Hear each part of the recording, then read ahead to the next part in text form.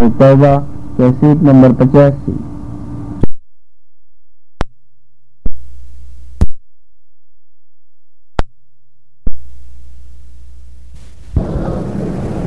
اللهم صل على سيدنا محمد وعلى آل سيدنا محمد كما صليت على إبراهيم وعلى آل إبراهيم في العالمين إنك حميد مجيد. قال الله تبارك وتعالى في كلامه المجيد: أعوذ بالله من الشيطان الرجيم. بسم الله الرحمن الرحيم. والذين اتخذوا مسجدا ضرارا وكفرا وتفريقا بين المؤمنين وإرشادا لمن حارب الله ورسوله من قبل وليحلفن إن أردنا إلا الحسنى والله يشهد إنهم لكاذبون. لا تقم فيه أبدا لمسجد أسس على التقوى من أول يوم أحق أن تقوم فيه رجال يحبون أن يتطهروا والله يحب المطهرين.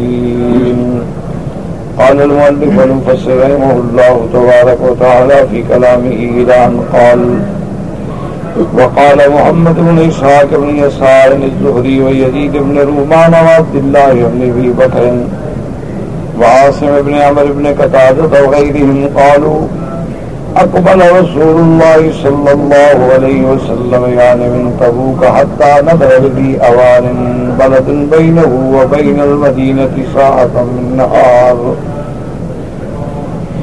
وكان أصحاب مسجد الضرار قد كانوا أتوه وهو يتجهز إلى تبوك فقالوا: يا رسول الله صلى الله عليه وسلم إنا بنينا مسجدا لذي الإلة والحاجة والليلة المطيرة والليلة الشاتية إنا نحب أن تأتينا فتصلي لنا فيه.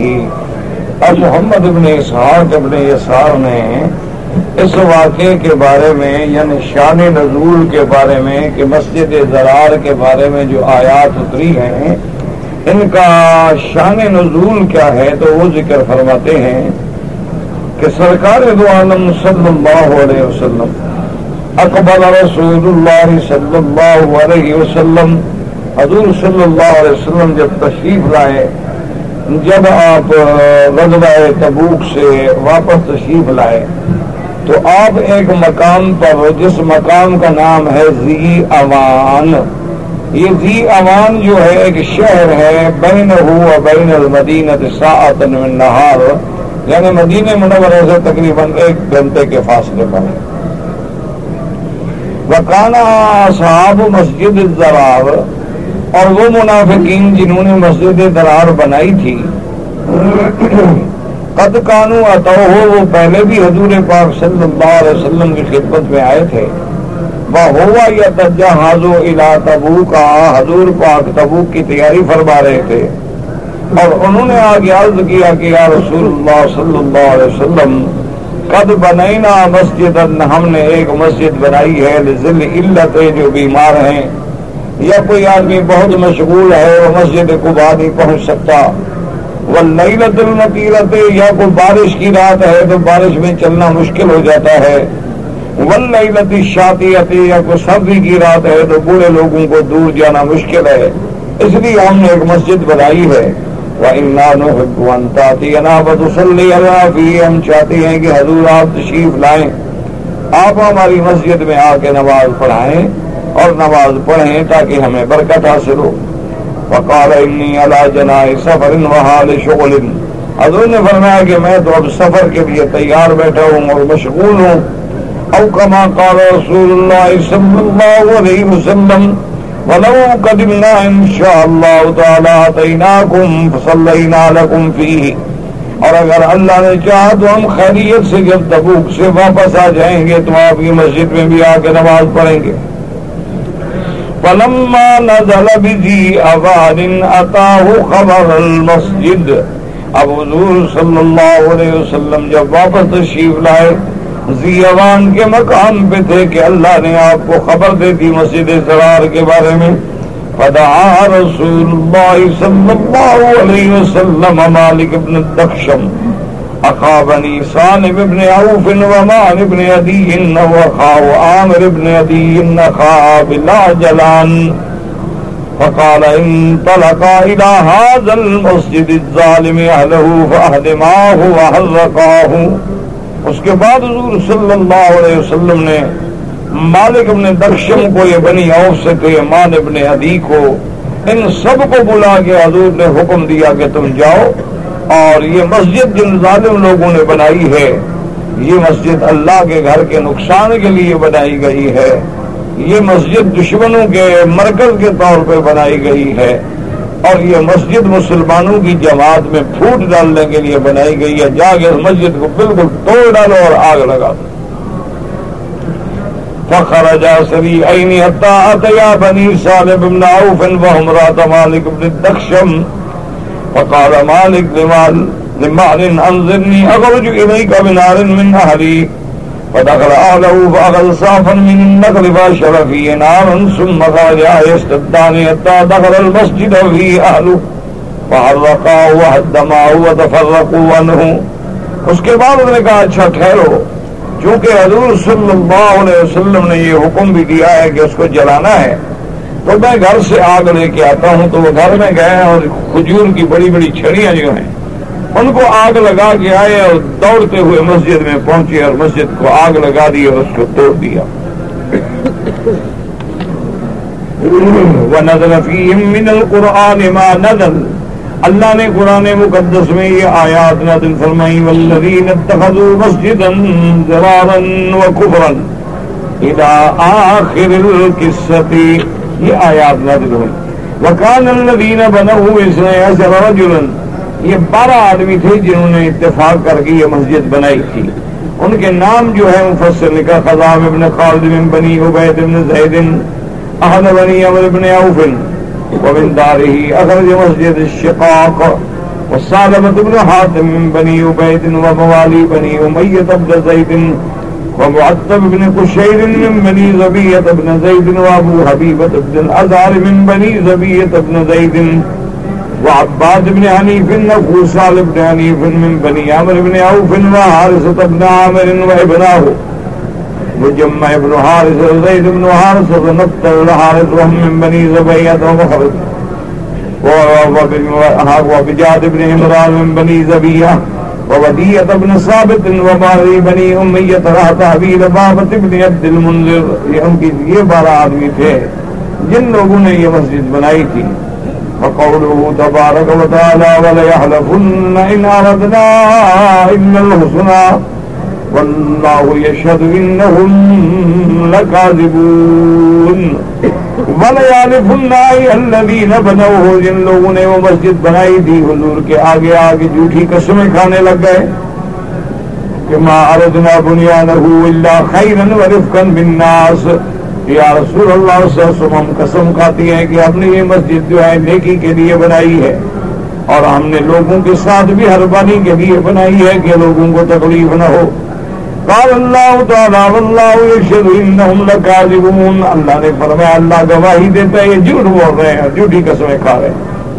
ای فیما قصدوا وفیما نووا وَإِنَّمَا بَنَوْهُ ضَرَارًا لِمَسْجِدِ قُبَاءَ وَكُفْرًا بِاللَّهِ وَتَفْرِيقًا بَيْنَ الْمُؤْمِنِينَ وَإِرْصَادًا لِمَنْ حَارَبَ اللَّهَ وَرَسُولَهُ مِنْ قَبْلُ. انہوں نے جو مسجد بنائی ہے مقصد کیا ہے؟ تاکہ مسجد قباء کی آبادی میں نقصان پہنچے. اللہ سے کفر کیا اور مومنوں کی تفریق کے لیے اور دشمنوں کی مرکز بنانے کے لیے بنایا ہے. وهو ابو عامر الفاسق الذي يقال له والراهب لعنت الله عليه. وہ ابو عامر الراہب ہے جس نے یہ ساری شرارت کی، اللہ کی اس پہ لعنت ہو. اسی نے ان کو تیار کیا کہ تم مدینہ منورہ میں حضور صلی اللہ علیہ وسلم کی مسجد کے مقابلے پہ مسجد بناؤ. نام تو مسجد کا ہوگا لیکن ہوگا وہ دشمنوں مسلمانوں کے خلاف ایک مرکز، تاکہ وہاں ہمارے لوگ اکٹھے ہوں، وہاں اسلحہ جمع ہو، اور میں جب ہرقل روم کی فوجیں لے کے مدینے پہ چڑھائی کروں تو تم اندر سے مسلمانوں کے خلاف چڑھائی کرو. تو یہ سازش کا مرکز بنایا گیا. نام چاہے اس کا مسجد رکھ لو، تو نام رکھنے سے تو کچھ نہیں ہو جاتا، اللہ تو نیتوں کو جانتا ہے. جیسے آج قادیانی کوئی عبادت خانہ بنا کے نام مسجد رکھ دیں، تو جب وہ حضور صلی اللہ علیہ وسلم کی ختم نبوت کے منکر ہیں اور بالاتفاق والاجماع کافر ہے، تو کافر کو کیا حق پہنچتا ہے کہ مسجد کا نام استعمال کرے؟ کیونکہ انما یامر مساجد اللہ من آمن باللہ والیوم الآخر، مسجدوں کے بنانے والے، آباد کرنے والے وہ ہوتے ہیں جن کا اللہ پہ اور آخرت پہ ایمان ہو. اگر اللہ پہ ایمان ہو تو پھر اللہ کے رسول پہ بھی ایمان ہوگا. آخرت پہ ایمان ہو تو وہ ڈریں گے کہ کوئی ایسا کام نہ کریں جو اللہ کے حکم کی خلاف ورزی ہو. لیکن آج بھی فرقہ قادیانی ہے، اسی طرح فرقہ ذکری ہے، اسی طرح اور بڑے گمراہ فرقے ہیں جو عبادت کے بہانے پر، مسجدوں کے نام پر، مسجدوں کی تعمیر کے نام پر مسلمانوں میں تفریق ڈالتے ہیں اور دھوکہ دیتے ہیں. اس لیے اللہ نے فرمایا کہ اللہ گواہی دیتے ہیں یہ جھوٹے لوگ ہیں. اب اللہ نے حکم فرمایا اپنے نبی پاک صلی اللہ علیہ وسلم کہ لا تقم فیہ ابدا، ہرگز اس میں کھڑے نہ ہوں، آپ اس میں قدم بھی نہ رکھیں، یہ تو مرکز ہے عداوت کا. نہالہ صلی اللہ علیہ وسلم والامت تبعا لہ فی ذلک ان یقوم فیہ ان یصلی ابدا. اللہ نے جب حضور کو منع فرما دیا تو آپ کی امت بھی قیامت تک حضور کے تابع ہے. تو اس لیے فقہا لکھتے ہیں کہ اگر کوئی بندہ آج بھی نعوذ باللہ مسجد بنائے اور مقصد مسلمانوں میں پارٹیاں بندی ہو، فرقہ بندی ہو، لڑانا ہو، دوسری مسجد کی شوکت کو، شان کو گھٹانا ہو، اور یا دنیا کو ریا کے طور پہ دکھانا ہو، تو ایسی مسجدوں میں نماز نہ پڑھی جائے. ان کو گو ہم مسجد ضرار نہیں کہیں گے، لیکن مسجد ضرار کی طرح تو وہ ہے. مسجد ضرار تو معین ہو گئی کہ اللہ نے وحی نازل کر دی. اس لیے اب ہمیں دلوں کا تو پتہ نہیں ہے کہ ہم فیصلہ کر سکیں، لیکن حالات بتلاتے ہیں کہ پہلے ایک مسجد موجود ہے اور جناب 200 قدم پہ ایک اور مسجد بنا دو، تو کیا مطلب؟ جب پہلے اللہ کا گھر موجود ہے تو اس کو آباد کریں. جو پیسے آپ نے نئی مسجد کی تعمیر میں لگانے ہیں وہ پرانی مسجد کی تعمیر میں لگا دیں. تو اس لیے اللہ تبارک و تعالیٰ کا حکم ہے کہ اللہ کے گھروں کو آباد کرو، اور اللہ کے لیے جو خالص نیت سے اللہ کی رضا کے لیے مسجد بناتا ہے، اللہ اس کا جنت میں گھر بناتے ہیں. تو لیکن مسجد ریا کے لیے بھی نہ ہو، اور مسجد جو ہے ارض مغصوبہ یعنی لوگوں کی چھینی ہوئی زمین پہ بھی نہ ہو، اور مسجد جو ہے وہ ظلمن زمین لے کر یا ظلمن چندہ لے کر یا پیسے لے کر بھی نہ بنائی جائے، اور مسجد جو ہے وہ حرام کے پیسوں سے، رشوت کے پیسوں سے یا سود کے پیسوں سے نہ بنائی جائے، ورنہ اس میں نماز جائز نہیں ہوتی. جیسے بڑے بڑے بینک بھی مسجدیں بنا دیتے ہیں، انشورنس کمپنیاں بھی مسجد بنا دیتی ہیں مسلمانوں کو دیکھنے کے لیے، دکھانے کے لیے کہ ہم مسلمانوں کے بڑے خیر خواہ ہیں، ایسی مساجد میں نماز پڑھنا جائز نہیں ہے. اس مسجد میں نماز پڑھیں جس کی بنیاد تقوی پہ رکھی گئی. دیکھو پہلے دور میں اللہ تبارک و تعالیٰ رحمت فرمائے، کافروں کو بھی اتنا خیال تھا، یعنی مشرکین مکہ جو ہیں، جو سرکار دو جہاں صلی اللہ علیہ وسلم کے دشمنان اول ہیں، جب اللہ کا کعبہ بنانے لگے تو پیسے ختم ہو گئے. تو اب انہوں نے میٹنگ کی کہ جو ہماری تجارت کا حلال کا پیسہ تھا وہ ختم ہو گیا ہے، لہذا کوئی آدمی شراب کی آمدنی یا نعوذ باللہ لڑکیوں کی آمدنی یا جو اس زمانے میں لوگ رکھتے تھے لڑکیاں اور پیسے کماتے تھے اس کی آمدنی اللہ کے گھر میں حرام نہ لگاؤ. انہوں نے کہا اب کیسے کریں، کعبہ بنائیں کیسے؟ انہوں نے کہا کعبہ شریف چھوٹا کر دو لیکن حرام کا پیسہ داخل نہ کرو. یعنی کافر بھی ڈرتا تھا کہ حرام کا پیسہ اللہ کے گھر میں کیسے لگے. اور آج مسلمان کتنا بڑا بہادر ہے کہ سود کے پیسوں سے مسجد بنا دیتا ہے، اور اسی طریقے سے رشوت کے پیسوں سے مسجد بنا دیتے ہیں. اور بعض افسران جو ہیں اپنے اقتدار کا اثر استعمال کر کے لوگوں سے چندہ لیتے ہیں. کبھی جو آدمی کام کرانے کے لیے آئے 10 روپے کی ٹکٹ کاٹ کر 10 روپے کی کیا یہ مسجد بنائیں گے, یہ بھی ناجائز ہے شریعت میں, کیونکہ وہ اپنی مرضی سے نہیں دے رہے 10 روپے, وہ کام میں مجبور ہو کے دے رہے ہیں. اگر اس کو کام نہ ہوتا وہ کبھی بھی 10 روپے آپ کو نہ دیتا. تو جو چندہ جبر کر کے لیا جائے وہ بھی حرام ہے. اسی طرح جیسے ڈاکہ ڈالا جائے, کسی سے زبردستی چندہ لیا جائے, اس کو شرمندہ کیا جائے, اس کو جا کے بڑا ذلیل کیا جائے, یہ چندہ دو, کتنے بڑے آدمی ہو, تمہیں شرم نہیں آتی, بڑے بخیل ہو, بڑے ذلیل ہو, اور وہ پیسے دے, یہ بھی حرام ہے. چندے کا معنی یہ ہوتا ہے کہ جو بندہ اپنی رضا سے, اپنے منشے سے, اپنی خواہش سے اللہ کے گھر میں لگائے. یہ نہیں کہ آپ اس کو جا کے ذلیل کریں. یا ایک لوگ کرتے ہیں کہ بڑے بڑے آدمیوں کو بلا لیا, میٹنگ کر لی, اب بڑے بڑے تاجر ہیں, بڑے بڑے سرمایہ دار ہیں, سب بیٹھے ہیں, اب کہا کہ جناب ہم نے مسجد بنانی ہے. اب شرمندگی کے مارے وہ دیں گے کہ بھی اگلا کیا کہے گا کہ یہ بڑا تاجر ہے یار, یہ کیا کر رہا ہے. تو یہ چندے ہوئے نے جو ہے بالکل شریعت میں حرام ہے اور فقہا نے منع کیا. ہاں ایک بات ہوتی ہے کہ آپ نے چندے کی اپیل کی اور ایک آدمی نے اللہ کی رضا کے لیے زیادہ سے زیادہ دیا تھا کہ لوگ بڑھ چڑھ کے خود میری اقتدا کریں, تو وہ کوئی بات نہیں.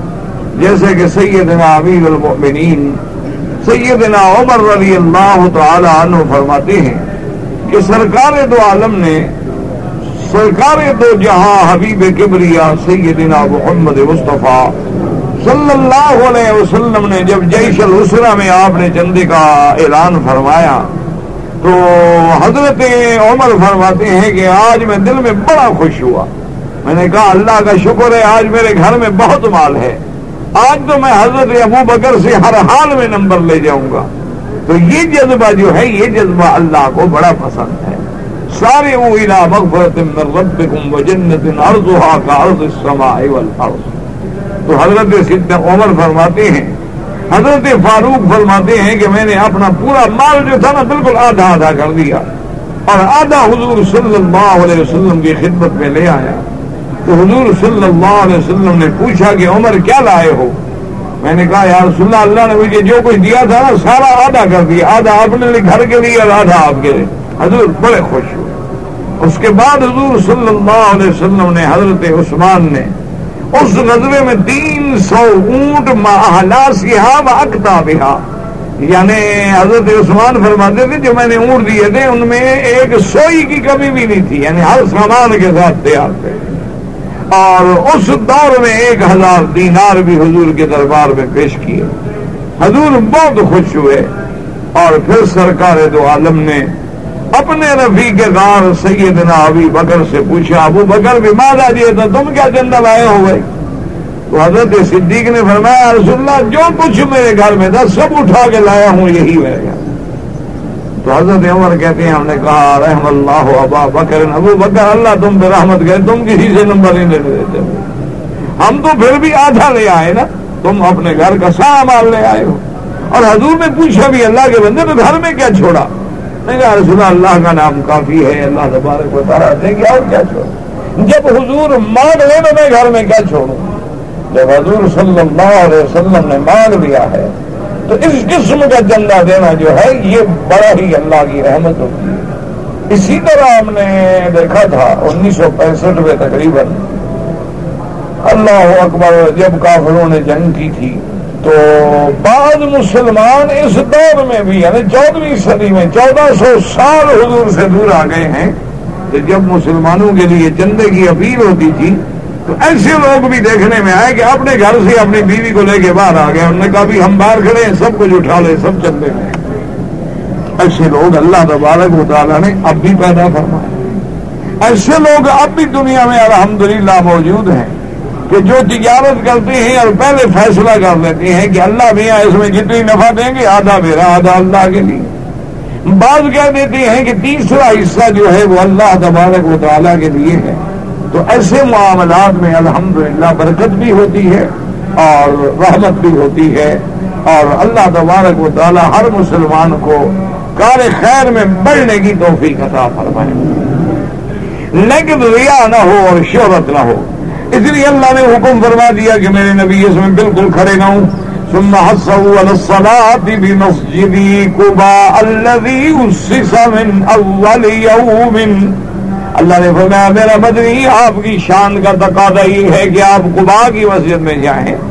آپ اپنی مسجد میں جائیں جس کی پہلے دن سے بنیاد تقوی پہ رکھی گئی ہے.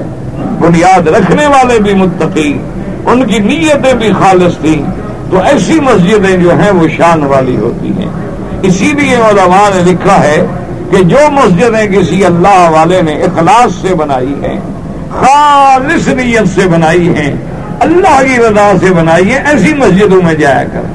اچھا، اور خدا کی شان ہے کہ بعض علماء لکھتے ہیں کہ یہ بات تجارب میں بھی کہتے ہیں آئی ہے کہ جو مسجدیں اللہ کے لیے بنائی گئی ہیں ان میں عبادت کا لطف ہی اور ہوتا ہے، اور جو بلڈنگیں اور مسجدیں ریا میں، شہرت میں، رشوت میں، حرام سے بنائی گئی ہیں، وہ کتنی بڑی ایئر کنڈیشن کیوں نہ ہو، مزہ نہیں آتا. کیونکہ جو اخلاص میں برکت ہے اللہ کو وہی پسند ہے. اس لیے اللہ نے فرمایا کہ میرے مدنی آپ اس مسجد میں کھڑے ہوں. لمسجد اسست علی التقوی من اول یوم حق ان تقوم فیہ. اللہ نے حکم دے دیا وَإِطَاعَةُ اللَّهِ وَطَاعَةَ رَسُولِهِ وَجَمْعًا لِكَلِمَةِ الْمُؤْمِنِينَ وَمَعْجِدًا وَمُوطِنًا لِلْإِسْلَامِ وَأَهْلِهِ.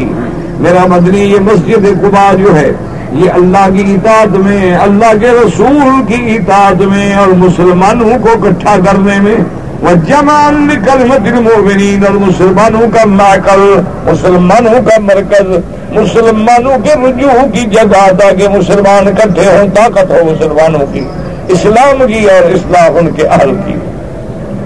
ولہذا قال تبارک و تعالی لمسجد اسس علی التقوى من اول يوم حق ان تقوم فيه والسياق انما هو في معرض مسجد قباء. ومسجد اسس سے کون سی مسجد مراد ہے؟ مفسر رحمۃ اللہ علیہ فرماتے ہیں کہ سیاق اور ثواب کا تقاضا یہ ہے کہ اس سے مراد جو ہے مسجد قباء ہے. ولہذا جاء في الحديث الصحيح ان رسول اللہ صلی اللہ علیہ وسلم قال صلاة فی مسجد قباء کعمرۃ. ایک حدیث مبارک میں آیا ہے کہ میرے آقا نے فرمایا کہ مسجد قباء میں نماز پڑھنا جو ہے عمرے کے ثواب کے برابر ہے. وفي الصحيح ان رسول الله صلى الله عليه وسلم كان يزور مسجد قباء راكبا وماشيا. اور ایک صحیح حدیث پاک میں آتا ہے کہ میرے آقا صلی اللہ علیہ وسلم کبھی مسجد قباء پیدل بھی تشریف لے جاتے تھے اور سواری پر بھی تشریف لے جاتے تھے. اور اس کے بعد فرماتے ہیں وفي الحديث ان رسول الله صلى الله عليه وسلم لما بناه واسسه ولقدومه ونزوله على بني عمرو بن عوف كان جبريل هو الذي عين له جهة رضي الله اعلم. اور اسی طرح ایک حدیث مبارک میں آتا ہے کہ سرکار دو جہاں صلی اللہ علیہ وسلم نے جب مسجد بنائی وَأَسَّسَهُ أَوَّلَ قَدُومِهِ، آپ جب پہلے مدینہ منورہ میں تشریف لائے اور بنی عمرو بن عوف کے پاس اترے تو کہتے ہیں اس حدیث مبارک میں یہ آیا ہے کہ اس مسجد کے قبلے کی جہت جو ہے جبریل علیہ السلام نے آ کے حضور کو بتلائی کہ حضور یہاں قبلہ رکھے، مکے کو سیدھا ہی ہوں. تو کتنی بڑی شان ہے کہ بنا رکھنے والے محمد مصطفیٰ ہوں اور اس کی دیواریں بنانے والے مہاجر و انصار ہوں اور قبلے کی تعین کر کے انجینئرنگ کرنے کے لیے حضرت جبریل آئے علیہ السلام. تو پھر اس مسجد کی شان کیا ہو. اسی لیے حدیث مبارک میں آتا ہے کہ جو بندہ مدینہ منورہ بھی ہے وہ اگر صبح کو جائے وضو کر کے غسل کر کے پاک کپڑے پہن کے پیدل جائے یا سواری پہ جائے، اگر پیدل جائے تو سبحان اللہ بہت زیادہ ثواب ہے. اور مسجد قباء میں جا کے 2 رکعت نماز پڑھے اللہ اس کو عمرہ مقبولہ کا ثواب عطا فرماتے ہیں. یعنی اللہ نے مدینے والوں کے لیے بھی عمرے کا انتظام کر دیا کہ بھی مدینے والے بیچارے اب احرام کہاں سے باندھیں، طواف کہاں کریں، صفا مروہ کہاں دوڑیں. تو اب ان کو بھی تو تمنا ہوتی ہے کہ کاش ہم بھی عمرہ کرتے. تو اللہ نے ان کا لیے جو ہے اس نیکی کا ذریعہ جو ہے مسجد قباء کو بنا دیا کہ بھی اپنے گھر سے تیاری کرو اور صبح کی نماز پڑھ کے چل پڑو اور اشراق کی نماز جا کے قباء میں پڑھ لو. تو ایک تو اشراق کی نماز پڑھنے کی سعادت مل جائے گی، اور دوسرا یہ ہے کہ ایک عمرہ مقبولہ کا ثواب مل جائے گا۔ اور آج کے دور میں اگر لوگ پیدل چلنے کو مشقت سمجھیں تو سواری پہ بھی چلے جائیں، لیکن یاد رکھیں کہ الاجر علی قدر النسب، آدمی جب عبادت میں مشقت کرتا ہے جتنی تکلیف زیادہ ہوتی ہے اتنی اجر بھی زیادہ ہوتا ہے، جتنی محنت زیادہ ہوتی ہے اتنی ثواب بھی زیادہ ہوتا ہے۔ اب دیکھیں نا پہلے زمانے میں ماشاءاللہ لوگ اونٹوں پہ سفر کرتے تھے، تو مکہ مکرمہ سے مدینہ منورہ جانے کے لیے کم از کم 8 دن 10 دن لگتے تھے اگر راستہ کھلا ہو، اور اگر راستے میں بارشیں آ گئی، کوئی سیل آ گئی، کوئی نالے چل پڑے، بہہ پڑے، ندیاں بہہ پڑے، تو لوگ بیٹھے مہینہ مہینہ بیٹھے کہ پانی نیچے ہو تو بیچارے گزرے۔ تو پھر جب مدینہ منورہ پہنچتے تھے نا تو اس زیارت میں جو لطف ہوتا تھا وہ اب کہاں، کہ ہوائی جہاز میں بیٹھے 20 منٹ میں مدینہ شریف آ جاتے۔ اور اسی طرح سے اپنا اگر آپ گاڑی میں بھی جائیں تو اس کے بعد یہ ہے کہ جی زیادہ سے زیادہ 5 گھنٹے میں، 4 گھنٹے میں، 4.5 گھنٹے میں، اور اچھی گاڑی ہو، اچھی کار ہو تو 3 گھنٹے میں بھی آدمی پہنچ جاتا ہے۔ تو لہٰذا اب وہ جو عبادت میں، جو محبت رسول میں جو لطف تھا وہ بھی حاصل ہوتا۔ اور پہلے لوگ جاتے تھے، اب 8 دن کا سفر ہے، درود پڑھ رہے ہیں، دل میں مدینے کی تمنا ہے، کبھی کھانا مل گیا ہے، کبھی کھانا نہیں ملا ہے، دن کی گرمی ہے، پورے راستے میں کہیں بھی سایہ نہیں ہے، اونٹ کے سائے میں بیٹھے ہوئے، اس محنت کے ساتھ جب جاتے تھے نا ان کو ہوتی تھی قدر مدینہ منورہ۔ اسی لیے اکثر علماء، اکثر اولیاء اللہ جو تھے ادباً جب وہ پہنچ جاتے تھے مدینہ منورہ کے اب مقام ذل حلیفہ پہ یعنی پیر علی پہ، تو اس دور میں وہاں سے مدینہ پاک نظر آتا تھا، کیونکہ آگے بڑی بڑی مکان نہیں ہوتے تھے، تو اس وقت لوگ اونٹوں سے اتر جاتے تھے کہ بھئی اب ہمیں شرم آتی ہے سواری پہ جائیں، پیدل جائیں گے مدینہ۔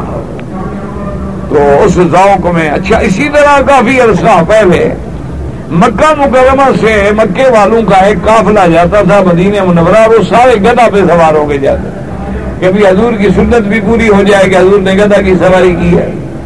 اور پھر یہ ہے کہ کم از کم 400 500 گدھا کا قافلہ نکلتا تھا، اور ماشاءاللہ پھر راستے میں قبائل جو ہیں انتظار کرتے تھے کہ مکے والوں کے قافلے آ رہے، تو راستے میں جو دیگے پکا رہے ہیں اور دعوتیں کھلا رہے ہیں، اور مہینے میں جا کے پہنچتے تھے مدینہ منورہ۔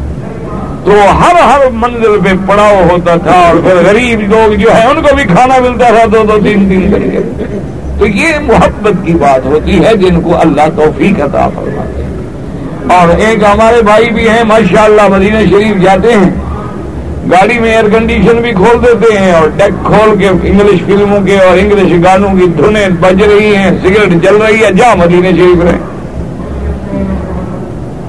تو پھر اسی طرح اثر بھی تو اتنی ہوگا نا جتنے ادب کے ساتھ ہم جائیں گے۔ ایک اصولی سی بات دیکھو نا، ایک آدمی ہے اللہ کے قرآن کو احترام سے، وضو سے، ادب سے، اونچے مقام پہ رکھ کے پوری توجہ سے، طالب سے پڑھتا ہے، اور ایک آدمی ایسے پڑھ رہا ہے جیسے کتاب ہے، مرضی آئی تو سرانے رکھ کے سو گیا، مرضی آئی تو پڑھنا شروع کر دیا، مرضی آئی تو پھینک دیا، وہ کتاب ہی ہے اور کیا ہے بس۔ نعوذ باللہ ثم نعوذ باللہ۔ اللہ تبارک و تعالیٰ ایسی بے ادبی سے اور گستاخی سے میں فرمائے، یہ کون سا اللہ جانے طریقہ کار ہے کہ اللہ کے کلام کا ادب نہ کیا جائے۔ حضور صلی اللہ علیہ وسلم کے فرمان پہ تو کہیں کہ ہم جان دیں گے، لیکن حدیث رسول کی کتاب کا ادب نہ کیا جائے۔ اللہ کے بندے جس چیز سے نسبت ہو جائے، جس بات سے نسبت ہو جائے حضور کی، وہ شان والی ہو جاتی۔ جب تک میرے مدنی پاک مدینہ پاک میں نہیں گئے تھے تو مدینہ شریف کا کوئی شان تھا؟ کوئی پوچھتا میں مدینہ کیا؟ یہ صرف تھا، یہ تو بیماریوں اور وبا کا ڈر تھا، کوئی بندہ ڈر کے مارے جاتا نہیں تھا، داخل نہیں ہوتا تھا کہ جاؤں گا بیمار ہو جاؤں گا۔ یہ تو میرے محبوب جب گئے تو پھر یہ صرف کے بجائے مدینہ بن گیا، اور مدینہ کے بجائے منورہ بن گیا، اور اللہ نے وہ شان بخشی کہ میرے مدینے نے فرمایا کہ لوگوں کوشش کرو موت آئے تو میرے مدینے میں آئے، اگر میرے مدینے میں موت آئی تو میں تمہارا شفاعت بھی کروں گا، تمہاری گواہی بھی دوں گا، كنت له شفيعا أو شهيدا يوم القيامة۔ اس لیے فرمایا من استطاع منکم، جو تم میں سے یہ طاقت رکھتا ہے نا یموت بالمدینہ، مدینے میں موت آئے تو کوشش کرے۔ کیا مانا؟ موت تو ہمارے ہاتھ میں نہیں ہے، مانا یہ ہے کہ مدینے میں رہو، مدینے میں قیام کرو، مدینے میں ڈیرا لگا لو تاکہ موت مدینے میں آئے۔ باقی یہاں اللہ نے لکھا ہے وہ تو وہاں آئے گی، لیکن اللہ تبارک و تعالی ہمارے دلوں کے مطابق ہمیں اجر عطا فرمائیں گے۔ اسی لیے حضور پاک صلی اللہ علیہ وسلم نے فرمایا انما المدینۃ کالقیر، آپ نے فرمایا جانتے ہو کہ میرا مدینے کی کیا شان ہے؟ صحابہ نے پوچھا، فرمایا کہ جیسے وہ دیکھا نہیں آپ ایک کیر ہوتی ہے نا، سور ہوتا ہے جس سے سونارا اور لوہار جو ہے نا آگ کو پھونکتے ہیں، جب آگ بھڑک جاتی ہے تو سونا الگ ہو جاتا ہے اور گند الگ ہو جاتا ہے، فرمایا میرا مدینہ بھی ایسے ہے، وہ پاک کو رہنے دے گا اور گند کو نکال کے باہر پھینک دے گا۔ اسی لیے حدیث مبارک میں آتا ہے کہ دجال کے آنے سے پہلے سلاسل جفات بالمدینہ، 3 دفعہ مدینے کو زلزلہ آئے گا، اور جو منافق ہیں جو بے ایمان ہیں اللہ نکال کے مدینے سے باہر پھینک لیں گے۔ مدینے میں صرف وہ رہیں گے جو صحیح معنی میں ایمان والے ہیں اور صحیح معنی میں وہ عاشق رسول اللہ صلی اللہ علیہ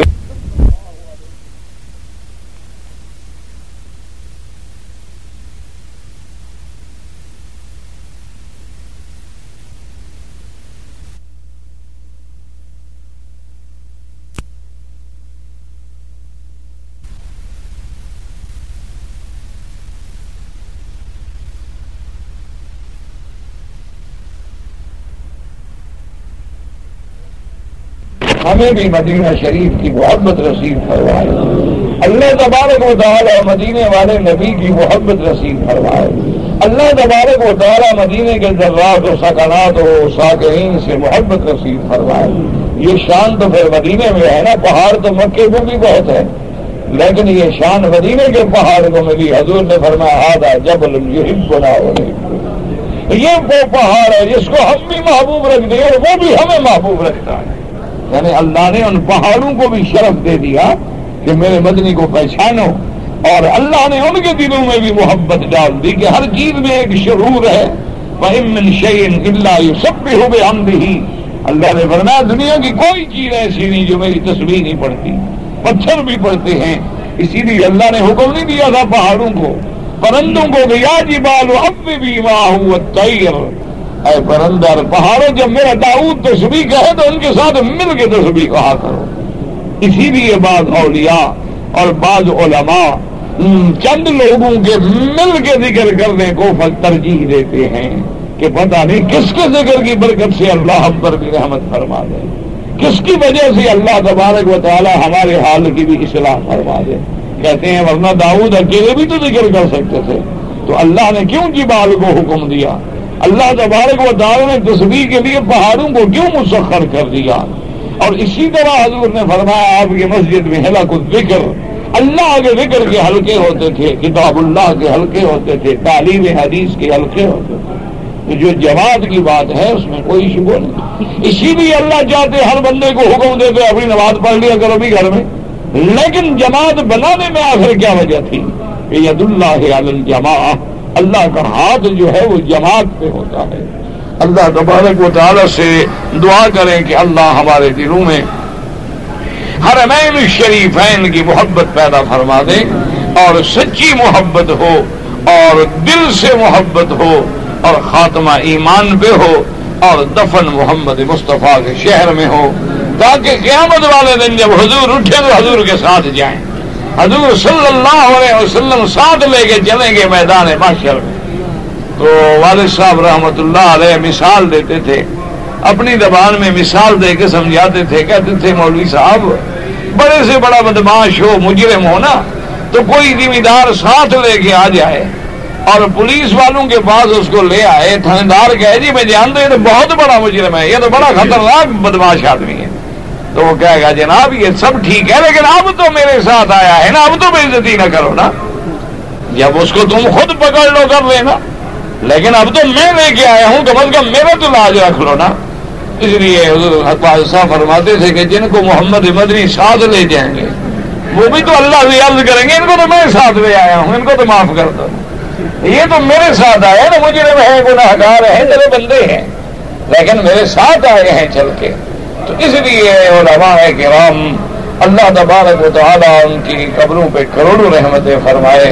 وہ تمنا کرتے تھے بڑے بڑے علماء، ساری زندگیاں مدینے میں گزار دی تاکہ مدینے میں موت آ جائے، ساری زندگی انہوں نے تکلیفوں میں گزار دی لیکن مدینے کے لیے، اس لیے حضور نے فرمایا من صبر علی لاوائہا وشدتہا، جو میرے مدینے کی تنگی ترشی پہ صبر کرے گا، جو میرے مدینے کی گرمی کو برداشت کرے گا، جو میرے مدینے کی بھوک کو برداشت کرے گا، فرمایا اس کی قیامت میں میں شفاعت کروں گا۔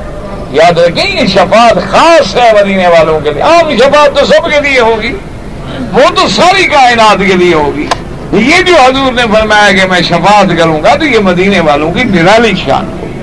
تو اس لیے آپ دیکھیں کہ مسجد کیسے شان نہ ہو، یہ اس کے بارے میں اللہ قرآن میں فرما دے کہ میرا مدنی مسجد تو یہ ہے جس کی بنیاد تقوی پہ رکھی گئی ہے، جس کی بنیاد اللہ کی طاعت پہ رکھی گئی ہے، اور جس کی بنیاد اللہ کے رسول کی فرما برداری پہ رکھی گئی ہے۔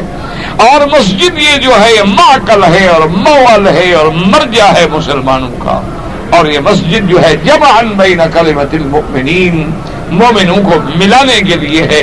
وہ مسجد جو مٹانے کے لیے ہو، جو لڑانے کے لیے ہو، وہ مسجد تھوڑی ہوتی ہے۔ اللہ تبارک و تعالی ہر فتنے سے محفوظ فرمائے۔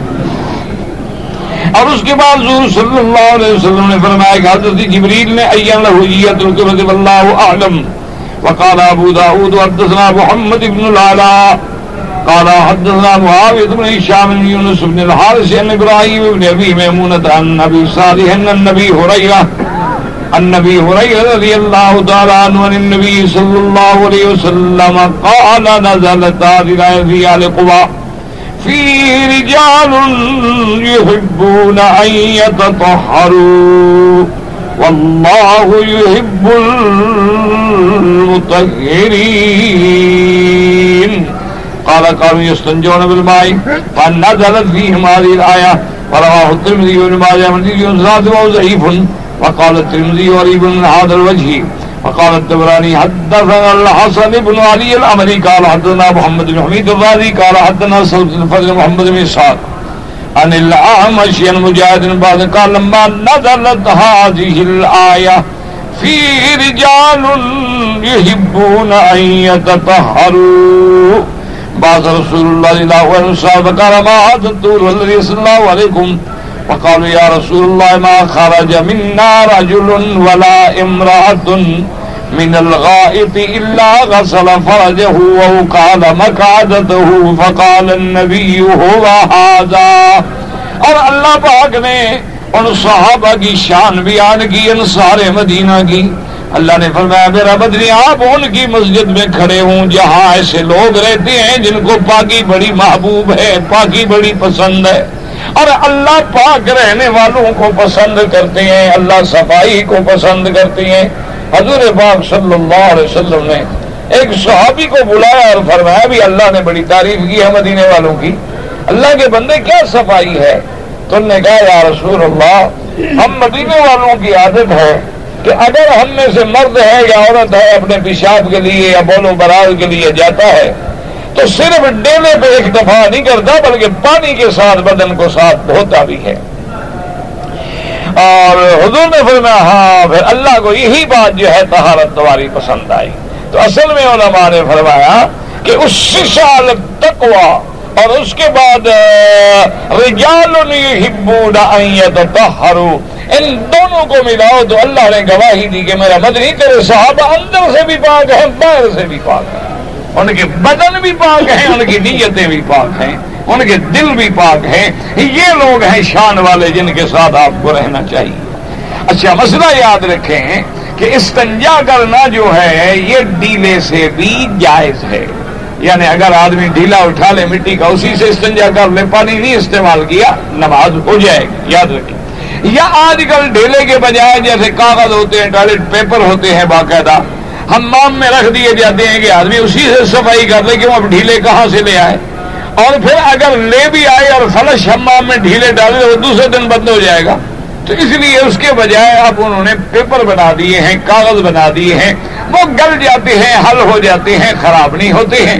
تو اسی سے اگر آدمی استنجا کر لے تب بھی وہ کافی ہے. لیکن افضل اور اعلیٰ یہ ہے کہ آدمی ڈیلا یا کاغذ استعمال کرنے کے بعد پانی بھی استعمال کرے. اور بعض فقہا نے تفصیل لکھی ہے، انہوں نے کہا ایک آدمی نے صرف پیشاب کیا ہے تو کاغذ ہی کافی ہے، ڈیلا ہی کافی ہے، چاہے استنجا نہ بھی کرے. لیکن اگر ایک آدمی نے بول و براز کیا ہے، براز باہر پھیل گیا، بدن کو لگ گیا ہے، تو اب اس کا دھونا بھی ضروری ہے اور لازم ہے تاکہ کوئی چیز باقی نہ رہ جائے.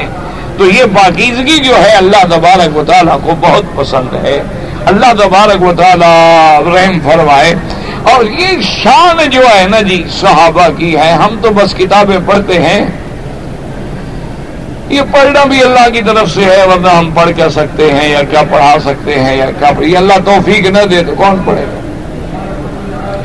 سیدنا عثمان غنی رضی اللہ عنہ. اب یہ دیکھیں معمولی بات نہیں، آپ بھی غور کریں ذرا، ہم بھی غور کریں.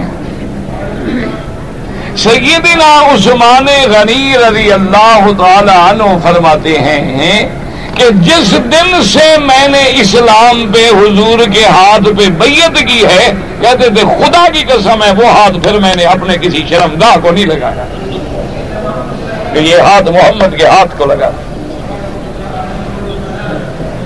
آپ تو حجر اسود کو منہ لگا کے داڑھی رگڑتے ہیں اور شام کو اس طرح بھی پھیرتے ہیں. ویسے عاشق ہیں رسول اللہ کے، سبحان صحیح ٹھنڈ پہ رہتی ہے نبی دے نام. انا للہ و انا الیہ. اس منافقت کا کیا فائدہ ہوگا؟ اللہ کو دھوکہ دیتے ہو، رسول کو دھوکہ دیتے ہو، کس کو دھوکہ دیتے ہو؟ یخادعون اللہ والذین آمنوا. اللہ نے فرمایا منافق لوگ جو ہیں اللہ کو دھوکہ دینا چاہتے ہیں، مومنین کو دھوکہ دینا. فرمایا نہیں کسی کو دھوکہ دے، وما یخدعون الا انفسهم. یہ اپنے آپ کو دھوکہ دے رہے ہیں کہ ہے عاشق رسول اللہ اور شکل کافروں کی،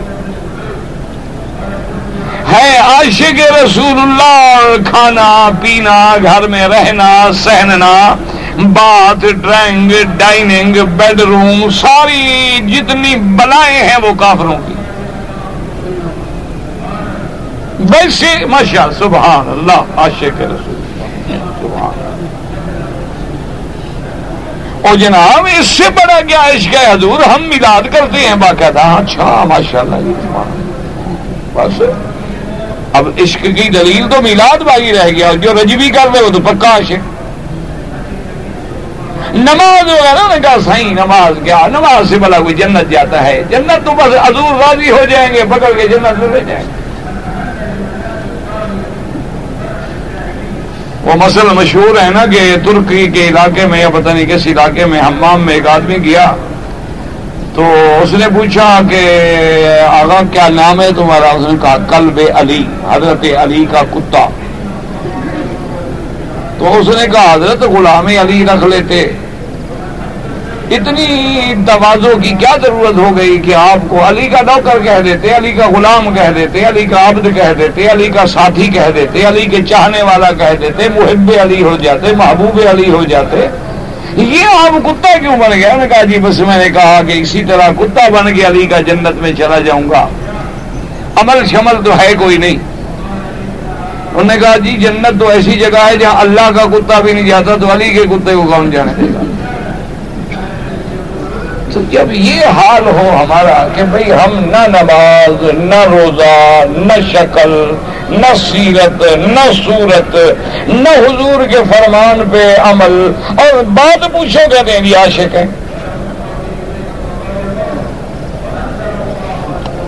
وہ ایک کوئی پتہ نہیں کبال مر گیا، مجھے کسی نے کہا جو بہت بڑا عاشق ہے رسول، ساری زندگی باجے بجاتے گزر گئی، ساری زندگی ہارمونیم پہ قوالی فرماتے تھے، تھا عاشق رسول. حضور نے فرمایا مزابیر شیطان ہیں، وہ ساری زندگی اسی پہ گزارا کرتا رہا اور عاشق. بہرحال بھئی یہ تم لوگوں کی منطق ہے، ہمیں تو سمجھ نہیں آتی ہے. ہم تو عاشق اسی کو سمجھتے ہیں کہ جس کا ہر قدم حضور کی سنت کے مطابق اٹھے. جس کی شکل بھی، عمل بھی، صورت بھی، سیرت بھی، کردار بھی، ہر حال میں وہ متبع ہو محمد الرسول اللہ صلی اللہ علیہ وعلا آلہ واصحابہ وسلم تسلیما کثیرا کثیرا۔ وہ عاشق تھے اصحاب رسول اللہ، عاشق تھے صدیق و عمر عثمان و علی، عاشق تھے اہل بیت رسول اللہ، عاشق تھے محدثین، عاشق تھے تابعین، تبع تابعین، مجتہدین، ائمہ الفقہاء، ائمۃ القراء، اولیاء اللہ، وہ عاشق تھے۔ اللہ ان کی قبروں پہ کروڑ رحمتیں فرمائے، اللہ ان کے درجات کو بلند فرمائے، اور اللہ ہمیں بھی حضور کی محبت کا کوئی ذرہ نصیب کر دے تاکہ ہماری بھی نجات کا ذریعہ بن جائے کہ ہم بھی نجات۔ لیکن محبت کا معنی کیا ہے؟ اتباع۔ محبت کا معنی یہ نہیں ہوتا ہے کہ کرو نافرمانی اور کہو کہ ہم عاشق ہیں۔ کہنا تو نہیں مانتے، لیکن جناب وہ ایک مسئلہ ہے نا جی کہ جان مانگو تو حاضر ہے لیکن بلبل بھتیجے کی ہے۔ تو یہ آپ نبی کے ساتھ بھی ایسا کرتے ہیں کہ حضور ہماری جان قربان ہے لیکن یا رسول اللہ آپ کی سنت پہ عمل مشکل ہے۔ حضور میرے جان ہماری قربان ہے لیکن صبح کو نیند ذرا نہیں کھلتی، حضرت لیٹ سوتے ہیں، فلم دیکھنی ہوتی ہے 2 بجے تک۔ حضور ویسے آپ پہ ہماری جان قربان ہے لیکن سگریٹ منہ کا نشہ ہے، حضرت کیسے چھوڑیں؟ ویسے حضور ہم آپ پہ بالکل قربان ہیں یا رسول اللہ۔ لباس انگریزی پہنتے ہیں، ایک تو پیسے کم خرچ ہوتے ہیں، ایک پینٹ جو لے لو اولاد کو دے دو، جین کی ایک پینٹ خرید لو نا جی تو تمہاری نسلیں پہنتی رہیں۔ اچھا، اور ایسی چیز ہے پلید بھی نہیں ہوتی، سال پیشاب کرتے رہو پلید نہیں ہوتی۔ ایسا کپڑا آپ نے دیکھا ہے کبھی؟ جتنا پیشاب کرو اندر ہضم ہو جاتا ہے، اور ماشاءاللہ جتنا پرانی ہو آدمی فیشن سے زیادہ ترقی کرتا ہے۔ سوراخ نکل جائے پھر تو تم بالکل پکے ماڈرن ہونا، کاؤ بوائے ہو نا۔ پھر انا للہ و انا الیہ راجعون۔ اب تو عورتیں پہنتی ہیں، لڑکیاں پہنتی ہیں۔ لا حول ولا قوت الا باللہ العلی العظیم۔ بس دعا کریں، ایک تو مسلمانوں میں بڑا مشکل وقت آ گیا، پورے عالم اسلام پر امتحان کا دور گزر رہا ہے۔ دعا کریں اللہ مسلمانوں کی مدد کرے، بس دعا کریں۔ اور اللہ کے بندوں کچھ نہیں کر سکتے ہو تو اللہ سے مانگ تو سکتے ہو نا، اس میں تو پیسے نہیں لگتے یار۔ دعا مانگنے میں تو کوئی خرچ نہیں ہوتا ہے نا۔ مسلمانوں کے لیے دعا کرو کہ پورا کفر متحد ہو کے اسلام کو مٹانے کے درپے ہے، اور بس یہ کہو کہ اللہ خود کرے گا۔ نہیں، دعا تو مانگو نا اللہ سے، مانگو تو صحیح نا، تو مانگو نہیں تو بغیر مانگے تو پھر ملتا نہیں ہے، مانگنا تو پڑتا ہے۔ اللہ نے بھی فرمایا کہ مانگو، ادعونی استجب لکم اذا سألک عبادی انی فانی قریب۔ اللہ کے انبیاء نے بھی تو مانگا ہے نا، اللہ کے نبیوں نے بھی تو دعائیں مانگی ہیں۔ بس اخلاص کے ساتھ اللہ کے دروازے پہ گر جاؤ۔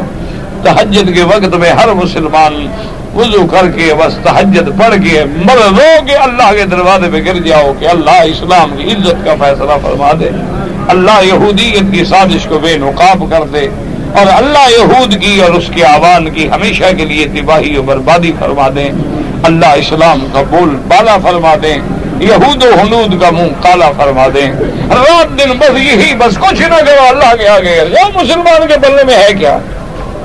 ہمارے پلے میں صلاح ہے کیا؟ دعا ہے، اور بلد اللہ الامین اور حرمین الشریفین کے امن سکون طمانینت کے لیے بھی دعائیں کریں، کیونکہ جب تک یہ گھر آباد ہے دنیا آباد ہے، تو اللہ ان کو قیامت تک آباد رکھے۔ اس لیے فرماتے ہیں کہ ان کی پاکی کا یہ عالم تھا، فقال یا رسول اللہ صلی اللہ علیہ وسلم منا رجل ولا عبرات من الغائط، کہ ہم لوگ اس وقت تک حمام سے نہیں آتے جب تک کہ اس کا اپنے بدن کو دھو نہ ڈالیں۔ تو حضور پاک صلی اللہ علیہ وسلم نے فرمایا اسی لیے اللہ تبارک و تعالی نے تمہارے بارے میں یہ آیت نازل فرمائی ہے۔ اللہ اکبر، اللہ اکبر۔ جہاد جب مسلمانوں کے ملک پہ یعنی کفار چڑھائی کریں تو اس ملک کے مسلمانوں پہ جہاد فرض ہوتا ہے، لیکن اس کے شرائط ہیں، اس لیے دعا کریں کہ اللہ تبارک و تعالی صحیح معنوں میں جہاد کی توفیق دے، اللہ فساد سے بچائے۔ اگر مسافر امام ہے اس نے قصر نہیں کیا اور 4 رکعتیں پڑھا دی، نماز ہو جائے گی۔ پیچھے مسافر مقتدی ہے وہ تب بھی ہو جائے گی، کیونکہ اللہ نے رخصت دی تھی کہ 4 کے بجائے 2 پڑھو تو اللہ راضی ہے۔ لیکن اگر اس نے 4 پڑھا دی تو کوئی حرج نہیں۔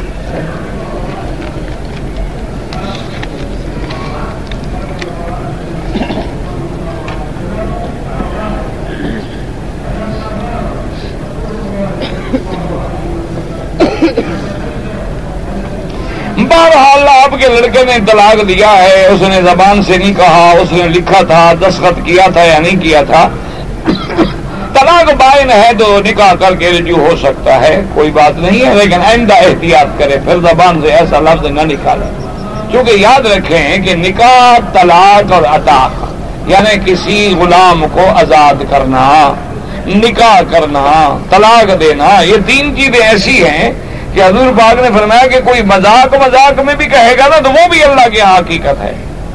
یعنی کوئی آدمی بیوی کو مذاق میں، جی آج ذرا بیوی کو چھیڑتے ہیں، مذاق میں طلاق دے دے، طلاق ہو جائے گی۔ کوئی آدمی جیسے ڈرامے میں میاں بیوی بنتے ہیں اور طلاق کا ایک واقعہ بین تو وہ بھی طلاق ہو جائے گی۔ لفظ طلاق جب منہ سے نکلا تو اس میں تو کوئی کنایا ہے ہی نہیں، وہ تو واضح ہے۔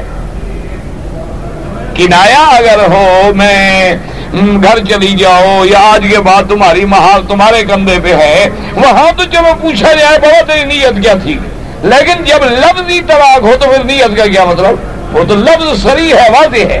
حضور نے فرمایا ثلاث جدہن جد وہجرہن جد النکاح والطلاق والعتاق، 3 چیزیں ہیں جن کی حقیقت بھی حقیقت ہے اور مذاق بھی حقیقت ہے، ایک نکاح ہے، ایک طلاق ہے اور ایک اسی طرح جیسے کوئی کہہ رہا ہے اچھا جی میں اپنی لڑکی کا نکاح آپ سے کرتا ہوں، اور نے کہا جی میں قبول کرتا ہوں کہ وہاں ہو گیا نکاح، اور کیا ہوتا ہے نکاح؟ اسی کا نام تو نکاح ہے۔ ضروری ہے کہ مولوی کو لے آؤ، خطبے پڑھو اور اس کو پیسے بھی دو پھر نکاح ہوگا؟ نہیں، وہ نکاح تو ولی نے کہہ دیا، اس نے قبول کر لیا، گواہوں نے سن لیا، نکاح ہو گیا۔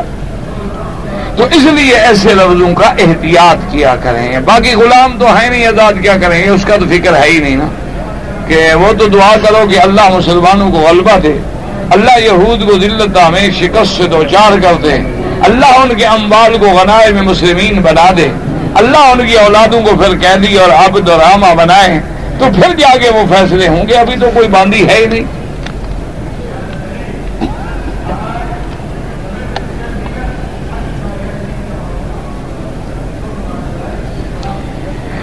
میری ماں بیوہ ہے، اس نے اپنا گھر جو ہے وہ بیچ دیا اور اپنی اولاد کو برابر میں تقسیم کر دیا۔ بہرحال زندگی میں جو چاہے کرے، ورنہ چاہیے یہ کہ شریعت کے مطابق تقسیم کرتی۔ لیکن اگر زندگی میں جیتے ہوئے کوئی آدمی اپنی جائیداد کو برابر تقسیم کر دے، اس کی مرضی ہے، وہ ہو جائے گی۔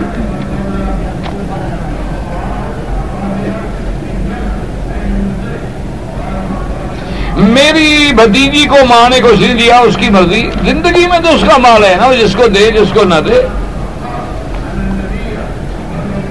حضور پاک نے جنگ میں شرکت کی، غزوات سب جو ہیں اس میں شرکت کی، غزوہ احد ہے، غزوہ بدر ہے، غزوہ خیبر ہے، غزوہ حنین ہے، بس سب میں شرکت کی۔ غزوات کہتے ہی اسی کو ہیں جس میں حضور پاک خود شرکت فرمائیں، جس میں خود شرکت نہ فرمائیں وہ سرایا ہیں، وہ غزوات نہیں کہلاتے۔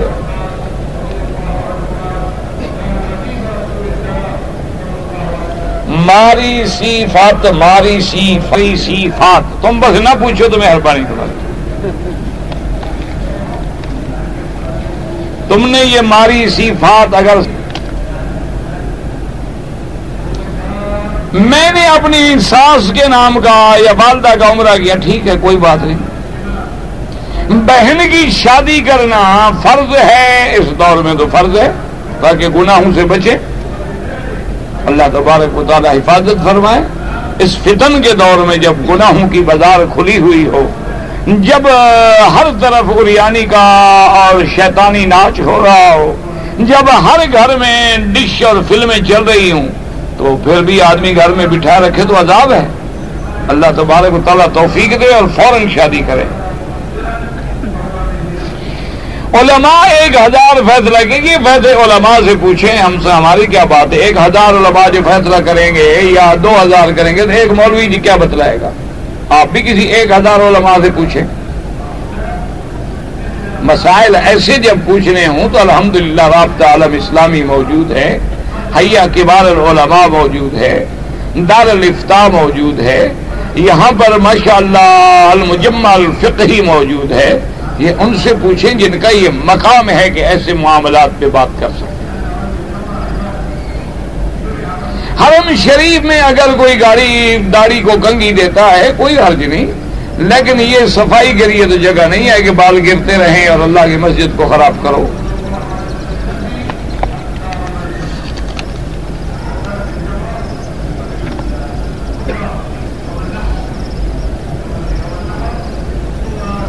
ایک آدمی ویدے پہ آیا ہے، 2 سال گزر گئے، گھر نہیں گیا، تو میں اس کو پکڑ کے پہنچاؤں گا. آپ عشاء کے بعد مجھے ملے، میں اس کو پہنچاؤں گا. نہیں کیا اللہ ہدایت ہے، میں کیا کروں؟ گناہگار ہے، اپنے بیوی بچوں کا حق ادا نہیں کرتا. اللہ کے کسی نبی یا ولی کا واسطہ دے کر دعا مانگنا نہ قرآن میں ہے نہ حدیث میں ہے.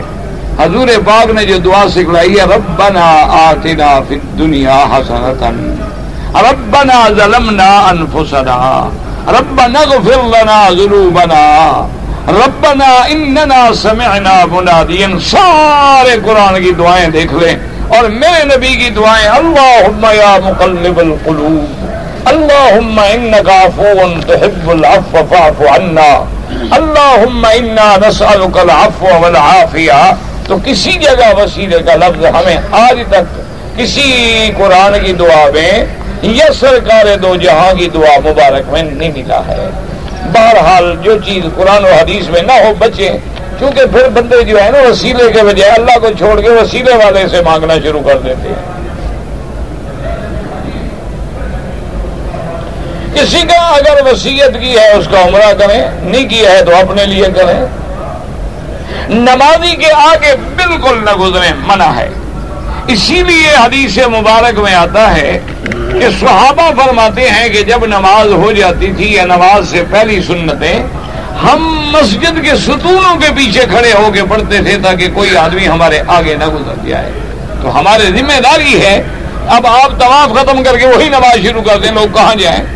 وہ تو جو نماز پڑھ رہا ہے وہ گناہگار ہوگا.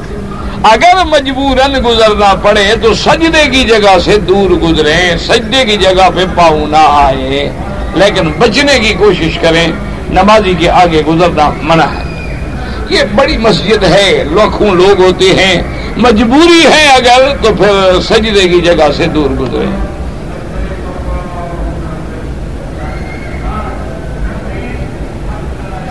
میں نے ایک لڑکی سے میرا ناجائز تعلق تھا، پھر میری شادی اسی لڑکی سے ہو گئی. شادی سے پہلے وہ حاملہ تھی، شادی کے بعد یہ حمل گرا دیا. ماشاءاللہ حاملہ کے ساتھ نکاح کر لیا، وہ تو نکاح نہ ہوا، پھر حمل بھی گرا دیا. اور 4 مہینے 10 دن کا اگر حمل ہو کر گرایا جائے تو قتل انسانی کا گناہ ہے، اور اس سے پہلے گرایا جائے تو بہت بڑا گناہ ہے، لیکن قتل کا نہیں ہوگا، کیونکہ 4 مہینے کے بعد روح پڑ جاتی ہے. پھر بچے کو گرانا جو ہے وہ قتل انسانی کا ذمہ دار ہے. بہرحال سب سے پہلی بات یہ ہے کہ تم دونوں توبہ کرو، اور اس کے بعد باقاعدہ اپنے علاقے کے عالم کے پاس جا کے دوبارہ نکاح کرو، اور وہ جو حمل گرایا گیا ہے اس سے بھی توبہ کرو. اللہ تبارک و تعالیٰ سے معافی مانگو، جو کہ توبہ ایک رستہ ہے جو بڑے سے بڑے کبیرہ گناہ بھی معاف ہو جاتے ہیں.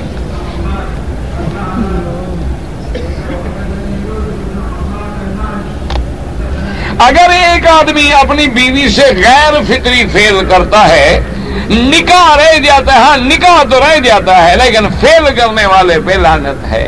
نکاح تو رہ جاتا ہے، جو اس نے گناہ کیا ہے اس کا مطلب یہ تو نہیں کہ نکاح بھی ختم ہو جاتا کہ پھر وہ ہمیشہ اور گناہ کرتا رہے. نکاح جو ہے وہ نہیں ٹوٹتا ہے، لیکن اس پہ اللہ کے نبی نے لعنت بھیجی ہے کہ جو آدمی اپنی عورت سے یا کسی اور سے اللہ معاف کرے بد فعلی کرے یا عمل لوط کرے تو اس پر لعنت بھی ہے، اور اس کی سزا یہ ہے. امام ابو حنیفہ رحمۃ اللہ علیہ فرماتے ہیں کہ کسی پہاڑ پہ یا اونچی جگہ پہ یا مینار پہ لے جا کے اس کو دھکا دے کے گرا دو اور اوپر پتھروں کی برسات کر دو. اور بعض ائمہ فرماتے ہیں کہ دونوں کو قتل کرنے کے بعد آگ لگا دو، کہ انہوں نے ایسا فعل کیا ہے کہ جو جانور بھی کرتے ہوئے شرماتے ہیں۔ آپ نے کبھی جانور کو نہیں دیکھا ہوگا غیر فطری کرتے ہوئے، لیکن یہ انسان ہو کر ایسے جرم کا ارتکاب کرے، اور یہ عمل لوط ہے۔ اسی لیے اللہ نے ان کو جو سزا دی تھی نا، جعلنا عالیہا سافلہا، اللہ نے فرمایا جبرائیل ان کی بستیوں کو لے اور اوندا کر کے گرا دو، یہ بھی تو میرے بندوں کو اوندا کر کے بدفعلی کرتے تھے، ان کو وہی سزا دو، اور اسی طرح پھر جہنم کے پتھر برسا دیے گئے۔ اس لیے ایسے گناہوں سے توبہ کرے۔ اللہ پاک آپ کو بھی، مجھے بھی، خاندان کو بھی، ہر مسلمان کو بچائے۔ اللہم صلی علی سیدنا محمد وعلی آل سیدنا محمد وبارک وسلم۔ یا اللہ یا رحمان یا رحیم یا حی یا قیوم یا ذی الجلال والاکرام، یا الہ العالمین عالم اسلام پہ رحم فرما، یا اللہ حضور کی امت پہ رحم فرما، یا اللہ حضور کی امت پہ رحم فرما، یا اللہ ہمارے گناہ معاف فرما دے، یا اللہ اپنے عذاب رفع فرما، یا اللہ مسلمانوں کو نصرت و فتح نصیب فرما، یا اللہ کفار کو ذلت آمیز شکست سے دوچار فرما، یا اللہ حرمین شریفین اور بلد الامین کو قیامت تک ہر فتنے سے محفوظ فرما، ہر حاسد کی حسد سے محفوظ فرما۔ یا اللہ مسلمان جس ملک میں ہیں، عرب میں ہیں، عجم میں ہیں، جو سب کی جان مال آبرو عزت کی حفاظت فرما۔ یا الہ العالمین بیماروں کو شفا عطا فرما، یا اللہ بیماروں کو شفا عطا فرما، یا اللہ بیماروں کو شفا عطا فرما، یا اللہ ہماری ظاہری باطنی سب بیماریاں دور فرما، یا الہ العالمین سب کی اولادوں کو صالح بنا، یا اللہ جن کی اولاد نہیں ان کو اولاد عطا فرما، یا اللہ جن کے گھروں میں بچیاں ہیں ان کے رشتے آسان فرما، یا اللہ ان کے مستقبل روشن فرما، یا اللہ بے دینوں کو دین عطا فرما، بے حیاؤں کو حیا عطا فرما، یا الہ العالمین ہمیں مانگنا نہیں آتا، بغیر مانگے اپنی رحمتیں عطا فرما، یا اللہ پورے عالم میں دین کی فضا پیدا کر دے، یا اللہ پورے عالم میں دین کی دعوت کے دروازے کھول دے۔ اللہم انصر الاسلام والمسلمین، اللہم انصر الاسلام والمسلمین، اللہم انصر الاسلام والمسلمین، اللہم اہلک اعداءک اعداء الدین، اللہم اہلک اليہود ومن شایعہم، اللہم انزل علیہم بأسک الذی لا یرد عن القوم المجرمین، اللہم احفظ سائر بلاد المسلمین وہذا البلد الامین واجعلها آمنا مطمئنا سخاء رخاء الى یوم الدین برحمتک یا ارحم الراحمین۔ سبحان ربک رب العزة عما یصفون وسلام علی المرسلین والحمد للہ رب العالمین۔ اللہم صل علی سیدنا محمد وعلی آل سیدنا محمد۔